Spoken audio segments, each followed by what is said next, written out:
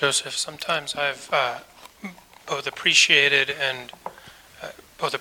hearing and picturing myself the Eightfold Path pictured more as a wheel, so that right view is showing up at the beginning and at the end.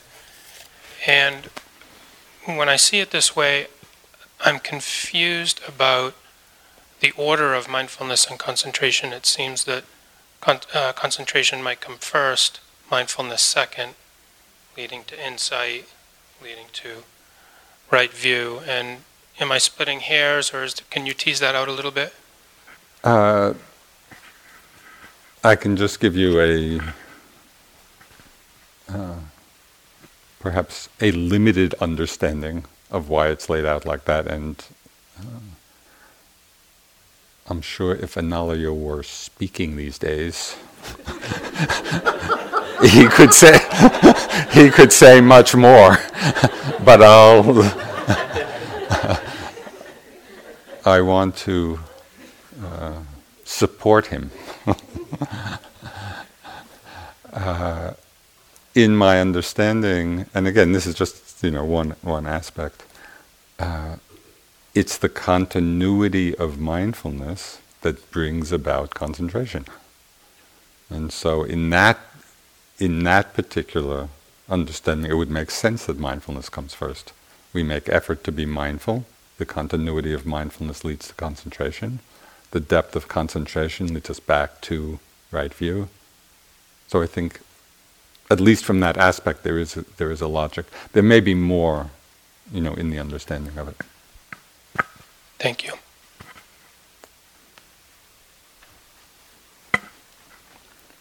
Raise your hand again, sir.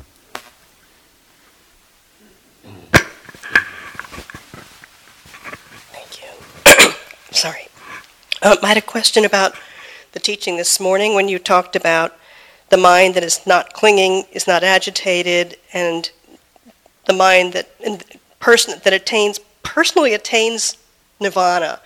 And I was curious about the word personally, because it's such an odd word to put into a non-person, non-self, or at least we think non-person and non-self. And so I thought maybe it's a translation, maybe it's something else, but why would he say that unless he's distinguishing one kind of nirvana from another, like a more personal nirvana? I can have a little nirvana now and a bigger one later. Again, I did ask Analayo because that struck me also. And he said that it's actually a fairly accurate translation from the Pali, but I wouldn't overthink that term. The way I took it was, yes, it's really possible for each of us. This can be done, right? And so it just emphasizes that, that when the mind doesn't cling, it is not agitated, and when not agitated, we too can experience nirvana. It's not talking about the we, the personally, on some absolute sense. I think it's the use in a very conventional sense, as the Buddha often did. He used self and other, and may all beings be happy. He didn't say may all conglomerations of aggregates in all the realms. No, he used conventional language when that was appropriate. And so I think that's how I take it anyway. And it was meaningful to me because it's like, oh yes, this is really possible. So that's how I understand it.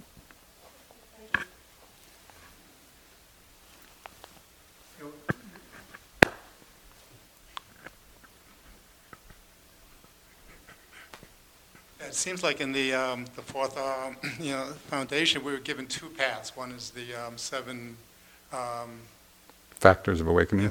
Thank you.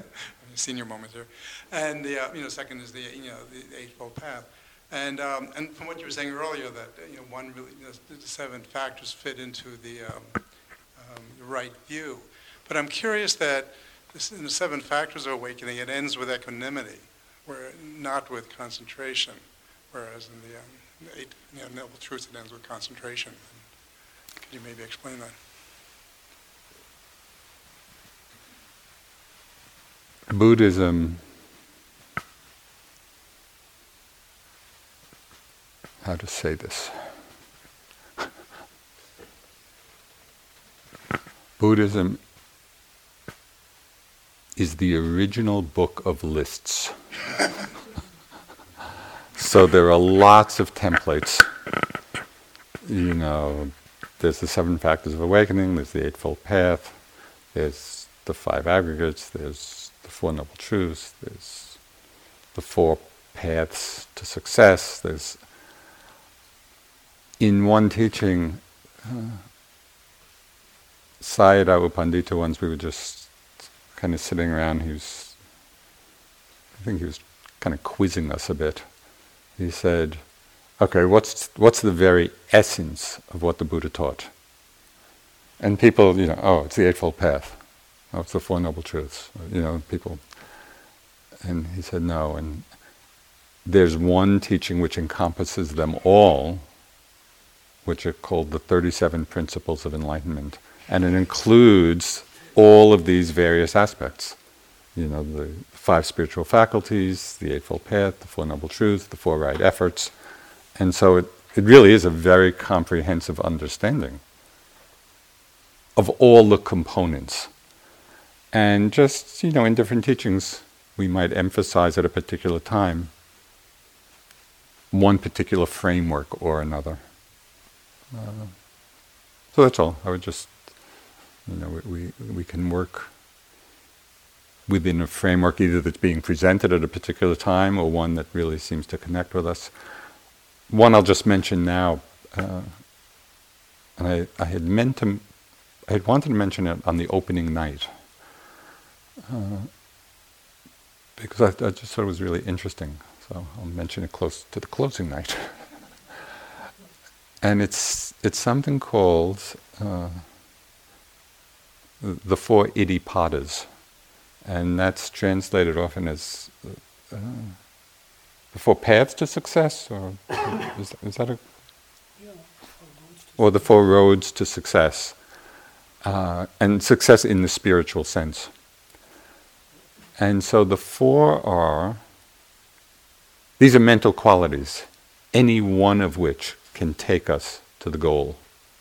So the first of them is chanda, which is often translated as zeal or enthusiasm. It's just that quality of being enthusiastically engaged with the practice. The second one is virya, is effort. And so this is for people who just are challenged or respond to challenges. If something is difficult, great, I want to do that.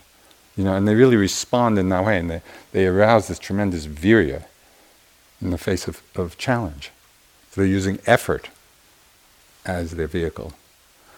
The third is called citta, and I've had a hard time finding the right meaning of it in this context. One I came across, and I haven't checked this with my colleague, but it's the one that has made the most sense to me. But there may be other interpretations. But in this one interpretation anyway, it said, in this context, citta refers to concentration. And it just made sense in this list. Okay, for some people, that becomes their vehicle. They have a propensity toward that, and they can use that for liberation. And the fourth, I don't remember the Pali, but it's really the investigative mind. It's just looking deeply through investigation. And the reason I like this is because it points out that we each have different tendencies. We each have different strengths. And so it's to recognize, okay, well, what's our particular vehicle? And it's not going to be the same for everybody. So in the teaching, for some people, you give a rousing effort talk, and it just is great. And people stay up all night and they're practicing really hard. And for other people, it's completely the wrong thing. They just get self-judgmental, and for other people it's concentration or investigation. I like the fact that there's an array of mental propensities, each one of which can bring us to the end.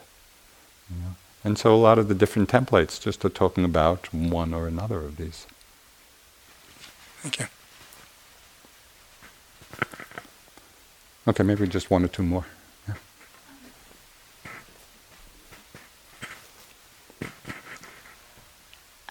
I enjoyed Analayo's guiding us through metta earlier today. Me too. And I wonder... So, Analayo is talking, or he's not talking? Does he have a sore slipped throat? out. Or is No, it, no, no. He's enjoying the piece. Oh, I see. Okay. So maybe Joseph or Analayo, if you'd like to chime in here, I wonder if you could say more about the place of metta in the Satipatthana practice, or practice in general, and just integrating it into practice. And I guess I worried that because it was such a pleasant feeling, that I would go there whenever the going gets tough, which might not be such a bad thing for world peace and stuff, but I'm not sure it's the right way to go, so I guess whatever you could say about it. Well, first to say that tomorrow night's talk is going to be on metta. So I'm going to just talk about it in a lot of different contexts. I'm reminded of, after the Buddha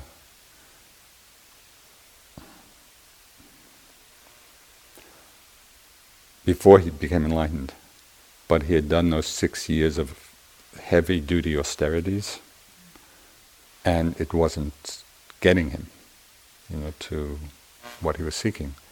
And it said that he remembered, as a young boy, sitting under a tree while his father was doing some plowing ceremony, and kind of going into the first jhana and experiencing the peace and the joy of that, and reflecting, this joy, this peace is not an unwholesome state. I don't need to be afraid of that. Right? And so he saw that those wholesome states of mind, the pleasant wholesome states, can be used in the service of awakening. Right? So the fact that metta can be very pleasant, and is very pleasant as it really radiates, it's a beautiful state of the heart and mind, that's wholesome. And it can be used as the platform for awakening.